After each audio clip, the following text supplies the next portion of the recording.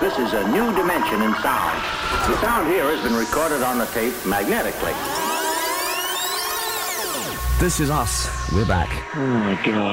Oh my God, Dave. Dave. Episode number 6 of A Dave in the Life. Welcome to it, and thanks again for listening, whether you've downloaded or you've subscribed. Don't forget, if you do subscribe via Google Podcasts, iTunes, or any other of the number of platforms that you can use, each week this will just rock up inside your device, and then you don't have to worry about checking out the social media channels. But of course, you can do that as well. You can contact me anytime if you want to chat about something, if you think I've balled something up. I'd love to hear about my mistakes, and then, hey, maybe we can turn it into a funny conversation. As always, I want to hear your story as well. If you've got a great one, get in touch, and who knows, you could be featured as a part of A Dave in the Life. Now, in this episode, we're going to walk a Dave in the life of not just one, but so many legends of the music biz at large, because we're talking about Roadies, the backbone of the industry, the keepers of all of the secrets, of all the things that we always wanted to know about the people that we admired, the rock stars, the musicians, the behind the scenes. Now, Coupe is an incredible author, and he's made a career of late of getting people to talk that traditionally might not have. He wrote the amazing Gadinsky book. He wrote the incredible recent Tex Perkins book, and he's done some other incredible things throughout his time, including managing and launching the careers of the Hoodoo Gurus, and most notably Paul Kelly. Stewie's new book, Roadies, The Secret History of Australian Rock and Roll, does what so many people before Stu have failed to do, and that is get the stories. The Roadies were the guys that kept the secrets of what happened on tour. They're the guys that know what happens, and they're just absolute geniuses in terms of what they can do with MacGyverism, as I like to call it, backstage. But anyway, let's get to this. Stewie Coupe is an incredible speaker. I could have almost called this episode A Stew in the Life or something like that, because Stu can talk. So strap yourself in. This is A Dave in the Life. Stewie Coupe talking about the incredible new book, Roadies. Hello, Stu. Dave, how are you? I'm doing real well, thanks. How are you going? I am not bad. I'm almost tongue-tied, but I've got more for you. It's okay. Excellent, mate. Hopefully there's some left in the tank, so I've been really looking forward to chatting to you. Oh, no, totally. It's okay. Not a problem in the slightest. Sue McCauley, though, knows how to work it. I'm absolutely fine.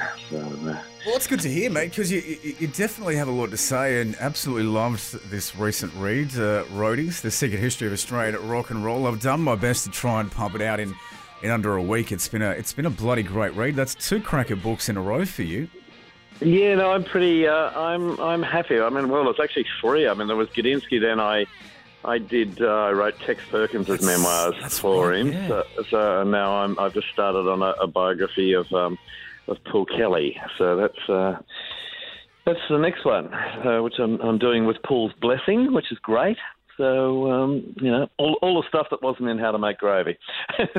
Well, you got a lot of the behind the scenes stuff as well. You were there right from the birth of Paul Kelly.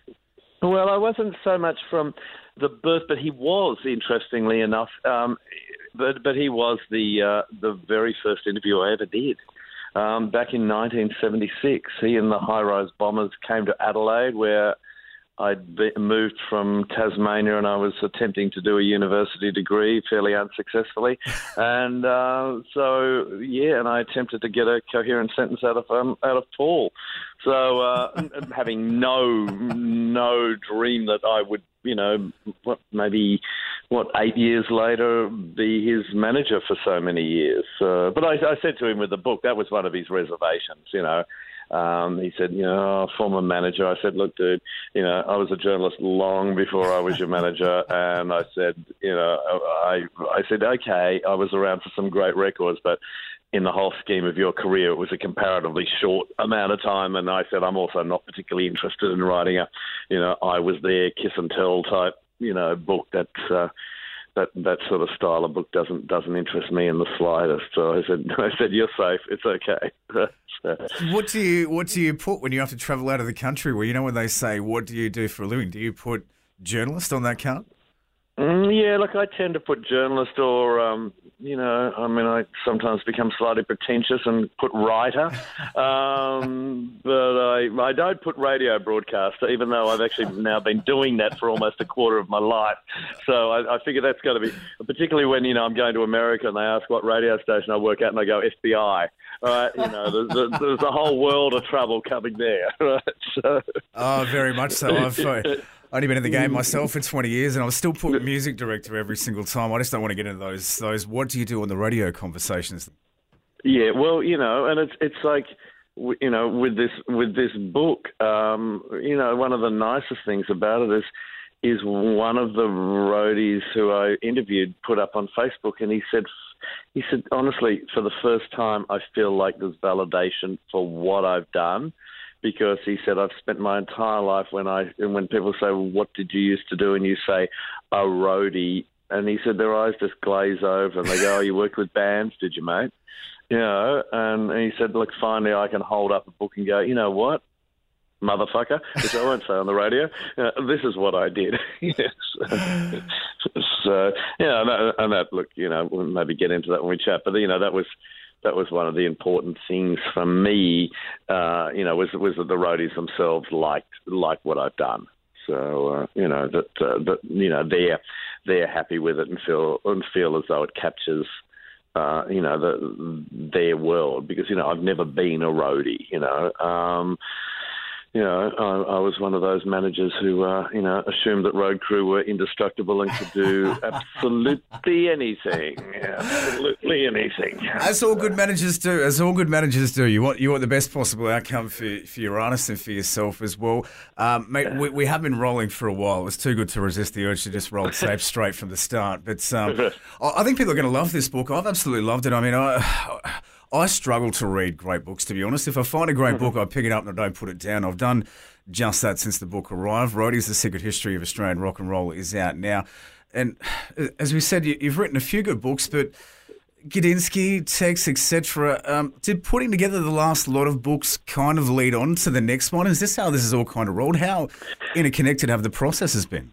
Look, the genesis for doing this book on Roadies really was the end of the Michael Gudinski book. I was talking to a guy called Adrian Anderson, Dave, who is a character in the Roadies book, and he was helping me with information about the Melbourne music scene in the late 60s and early 70s.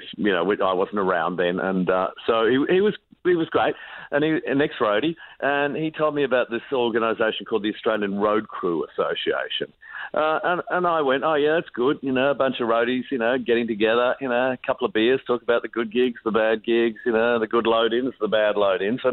And then he explained to me that there was a more serious side to the Australian Road Crew Association, in that, Australian Road Crew have anecdotally somewhere between 4 and 5 times the national suicide rate, which is a really, really staggering statistic, and it knocked me for 6. And I went, what's going on here? And so I think it was out of something really terrible like that I went, okay, I think I know roadies, but clearly I don't know roadies. And also I realised that none of them had ever told their stories, except for Ron Clayton, who wrote a book about his, believe it or not, 50 years working with the Ted Mulry gang, and that 50 years has not ended. He's still working with them. And I just thought, okay, well, there are no other documents of the roadie world. And of course, aside from this terrible suicide rate, just the natural course of events, people are dying. Yeah. And with them go all of these great, great stories. I mean, honestly, you've read the book. I mean, each one of these characters could write their own book. Absolutely. With no problems whatsoever. So, I set about trying to get them to talk. And a lot of people have said, how did you get all of these roadies to talk to you? Because roadies, they are the custodians of all secrets, good and bad, and they tend to, what happens on the road stays on the road is one of their creeds, and so they don't tend to talk to other people. But I in hindsight, I think I adopted the Sopranos principle, which is, basically if you want to be a made guy with the Sopranos, you need to get the support of Tony. All right? Tony Soprano's got to anoint you. And then you're okay. You turn up at a restaurant, Mark, and they say, who sent you? You just say Tony, and they say, where would you like to sit, sir? So I went to the Tony Soprano of the Australian road crew community. This guy called Howard Freeman. Yes. Started working in the 60s. I'm talking to you from Melbourne, and I said to Howard, can I catch up with you while you're in Melbourne? He said, no, mate. He said, I'm too busy. I said, what? You're 70. What are you? Last time I talked to you were going to retire. He said, I can't retire, mate. I'm setting up the wrestling at the MCG. We've got a 4-day load-in. It's in their blood. But look, I went to Howard, and then I went to Scrooge Madigan. Scrooge does spell his name like the Donald Duck comic. It's Scrooge with a $ for S. He spells it that way. He was Daddy Cool's roadie for all of their career, and I got the confidence of Howard and Scrooge. I can't resist the joke. Yogi and Bear, they are two individuals, right? Yogi and a couple, a bunch of these really revered classic Australian roadies, and so it was to continue on with the Sopranos thing. When some of the newer roadies said, I'm not sure if we want to talk to you, mate. Who have you talked to? And you go, Tony Soprano said to say hi. They suddenly get kind of talkative. And so, look, I was very lucky, to be honest with you, and I think they, a lot of them had read the Gadinsky book. Some of them had read the textbook. Some of them had read my book on concert promoters. So, they knew that I was about telling stories honestly, not about just, salacious sensationalism. I said to them, you're roadies. There's going to be sex in this book. There's going to be drugs in this book. I wasn't prepared for how many guns were going to be in this book. But I said, yeah, of course that's going to be in there. But I said, it's not, it's also going to be a book about how hard you work, how smart you are, how ingenious they are. Roadies. Absolutely. Roadies, I realise it doesn't enter their heads the notion of is something possible. They're not wired like that. For a good roadie, it's not can it be done. No, it's how is it going to be done. That's the only way they think. It's how do we do it? What do we need to do? Do we need to drill a hole through that double bricked wall and feed a lead through there and then wind it up through the ceiling and up around and then bring it down through the wall and then plug it into an amplifier and flick the switch and hope that the venue doesn't blow up? Okay, let's try that. Let's just see what happens. True problem solvers the world has never seen. Absolute problem solvers. And you remind me there of something that Howard says in the book, and that is surround yourself with incredibly fucking intelligent people and then just kind of fake it until you make it, in a sense. If you're surrounded by these incredibly intelligent problem solvers, then nothing is really a problem. And Howard, I love Howard. There's one scene in the book where he's working at Etihad Stadium in Melbourne in its very early days, and they're loading out in the middle of the night, and there's a team of about 100 crew and loaders and roadies working through the night, and Howard is dressed he's got a German military helmet on and a dress. Now, this is a heavily tattooed man, right? Yeah. And he's wearing a dress and a German military helmet. And one of the people that runs Etihad Stadium comes out and says, Howard, what are you doing? And he said, everybody here knows who I am. Nobody knows who you are. And when I need to get people's attention and I need to get their respect and I need things to get done, it's important that they know who I am. And I'm the guy in a dress with a German army helmet on. Absolutely. I love the way that he relayed that fact to that at 3 a.m. when you need that little bit of extra 100% out of someone, they're more likely to give it to you if they look up and they see someone dressed that way and they go, yeah, all right, okay, cool. Yeah, and when you meet Howard, it doesn't surprise you. He was one of the real characters of this book for me. Is he the favourite? Is he one of the favourite raconteurs you've met throughout this process? Yeah, look, I loved Howard, and he was kind of my go-to guy. But we had a funny moment, Howard and I, because towards the end, I'd done about 50 or 60 interviews, Dave, and I'm thinking, okay, this is what I need. And so Howard rings up. He says, "How you going?" And I said, "I'm done. I've finished." Right? And he goes, "Have you spoken to Kerry Cunningham?" And I go, "No, look, I've got enough." He said, "Did you hear me?" I said, "Yeah." "Have I spoken to Kerry Cunningham?" I said, "No." He said, "You haven't finished then. You need to talk to Kerry Cunningham." Right? And so it was Easter Monday. I finally tracked Kerry down. He gave me a couple of hours before he went off to, again, he's almost 70. He was working on a Green Day tour, right? And I just walked out of this encounter just going, "Oh, thank you, Howard. Thank you, Kerry." I mean, my favourite story he told me was the early days of AC/DC when he was working, he and another roadie were working with AC/DC, and they were really concerned that, or the combination, put it this way, of a motorbike, Bon Scott, and alcohol was not good.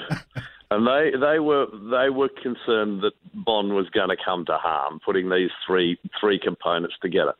So road crew ingenuity. Before he went out on tour, they decided that they would steal his motorbike. All they did was just pinch it and they hid it in the garage behind some PA gear, right? Yeah. So, Bon's going, "Oh, you're not going to believe this. My bike's been stolen."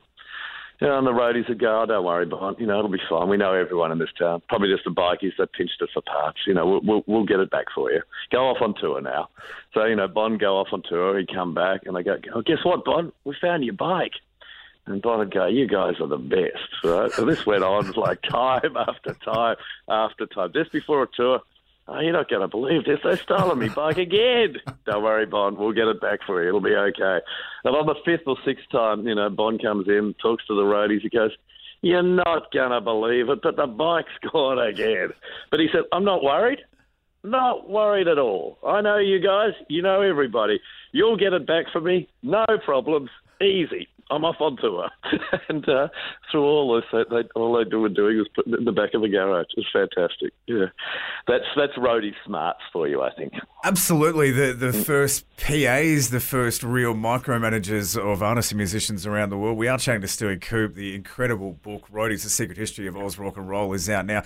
You do speak a lot about the polarity between roadies in the halcyon days and the roadies now, and it makes me think of Tana Douglas. Now, an incredible story. The first infamous female roadie, which back then was a huge feat.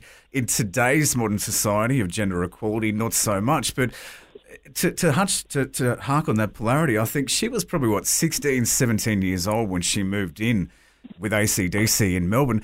That probably wouldn't happen now, a band hiring and trusting a kid like that of any genre to pull off the impossible. That just wouldn't happen now.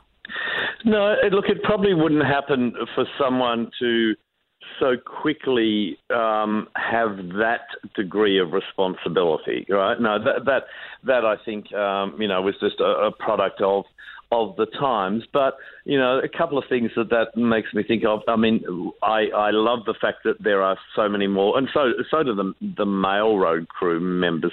They love the fact that there's so many more women involved in their industry, and in fact the book pretty much ends with Lisa Elm, who is currently working with John Butler and spent a long time working with UMI, and also Sophie Kirov, who worked for many years with Flume and travels the world working with contemporary artists. So, two very talented contemporary women road crew members. But no, look, it's still, having said that, it's still an industry where if you want to be part of it, and if you're a 16, 17-year-old kid, Dave, and you're going, this sounds pretty good. And I think if you're mindful of, how hard the work is and, a lot of time away from home, it's still an industry that you can get into if you're prepared to work and if you're prepared to learn. There are courses.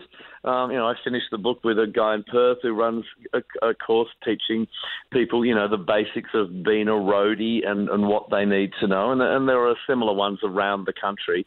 But, at the end of the day, any road crew member will go, yeah, that's good. You got a bit of paper. Now go and push that and load that and, and do that for the next 3 years and let's keep talking. So it's still very much, a hands-on, learn as you go experience. And I was pleasantly surprised. I went down to Wollongong to watch the week-long build of a stage for an Elton John show.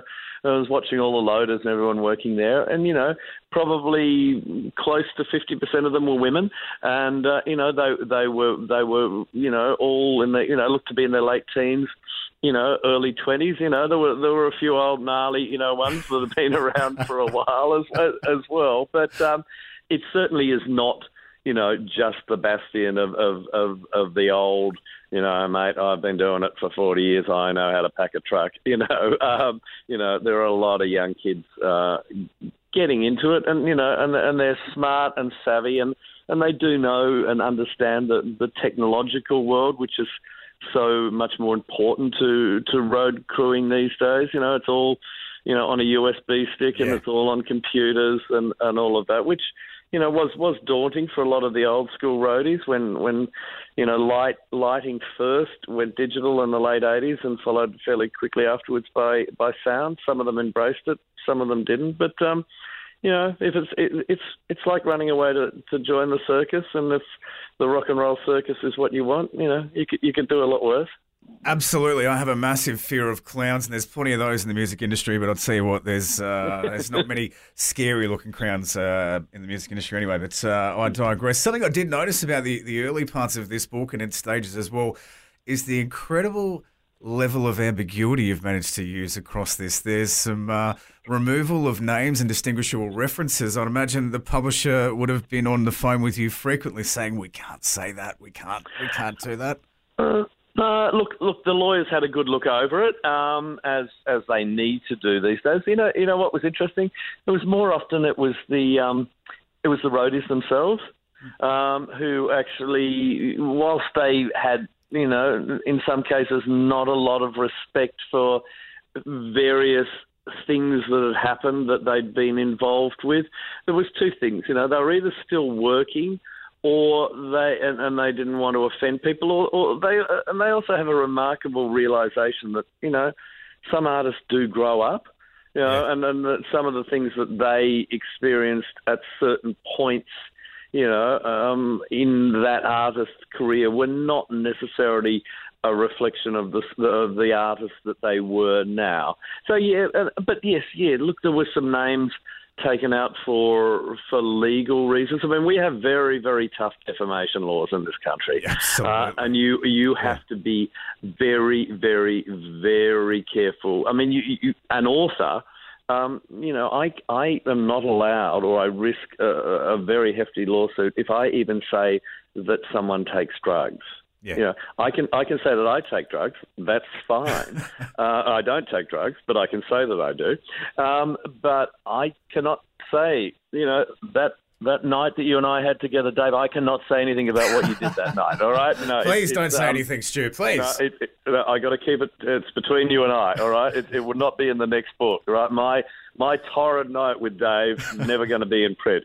So no, we have to be careful. Look, I'm a great believer though. If a story's good, sometimes you don't need to know who was the person in the story. I mean, part of the fun sometimes with these stories is going, I wonder if it was Barnsey. Well, it could have been Michael Hutchins, Golly, that sounds like the sort of thing James Rain would do. Absolutely. No, mate, it's got to be Steve Kilbey. No, Faulkner, for sure. So, you can spend hours trying to work out who the culprit is. The stone cold truth is something for a lot of great rock and roll tales. You'll never really find the bottom of it. And that's something that I've loved reading this book and remembering some stories that I've been privy to as well off air. Notably one regarding AC/DC Deep Purple at Sunbury that Sana talks about. And I think having spoken to the AC/DC guys and Deep Purple, I've heard about 6 different versions of that story. And I love every single one of them. I wouldn't take any of them to be truth, but I would never question anyone else's version of the story.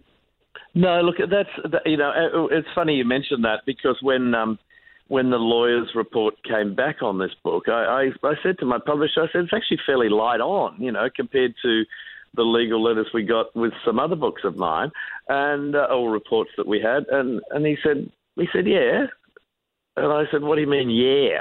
And he said, we're dealing with Roadies' memories. He said, a degree of embellishment is just part of what it's all about. And so, yes, absolutely, AC/DC and Deep Purple at Sunbury, or, any number of events that we can both recall, there are 6, 8, 10 versions of the same story, and somewhere in there is the actual story, but the every telling, that becomes more embellished and more far-fetched, or sometimes closer to the truth. Yeah, that's okay too. That's part of what it's all about. Yeah.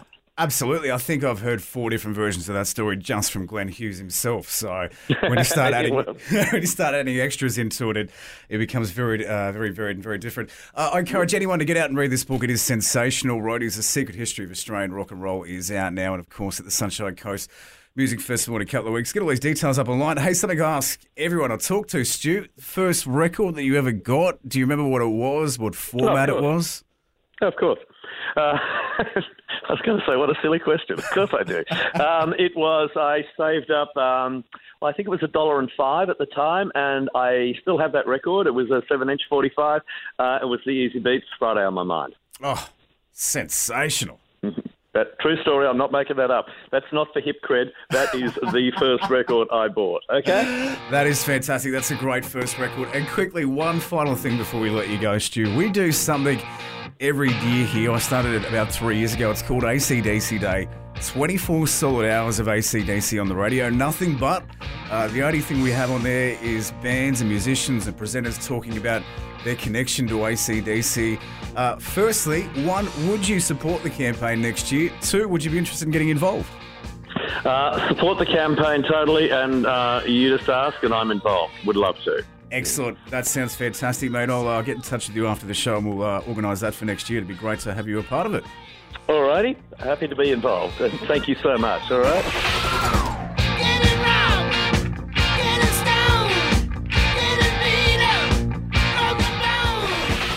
That's it. Episode number 6 of Dave in the Life in the Can done. Thanks again for listening. If you're just downloading these week to week, try and subscribe via your podcast provider. You can usually get them on your Android phone via Google or iTunes, or of course, plenty of other ones as well. TuneIn, Stitcher, you name it, I've got it. Download it, search for Dave in the Life, easy as, and then every time I publish one of these bad boys, it'll just rock up for you.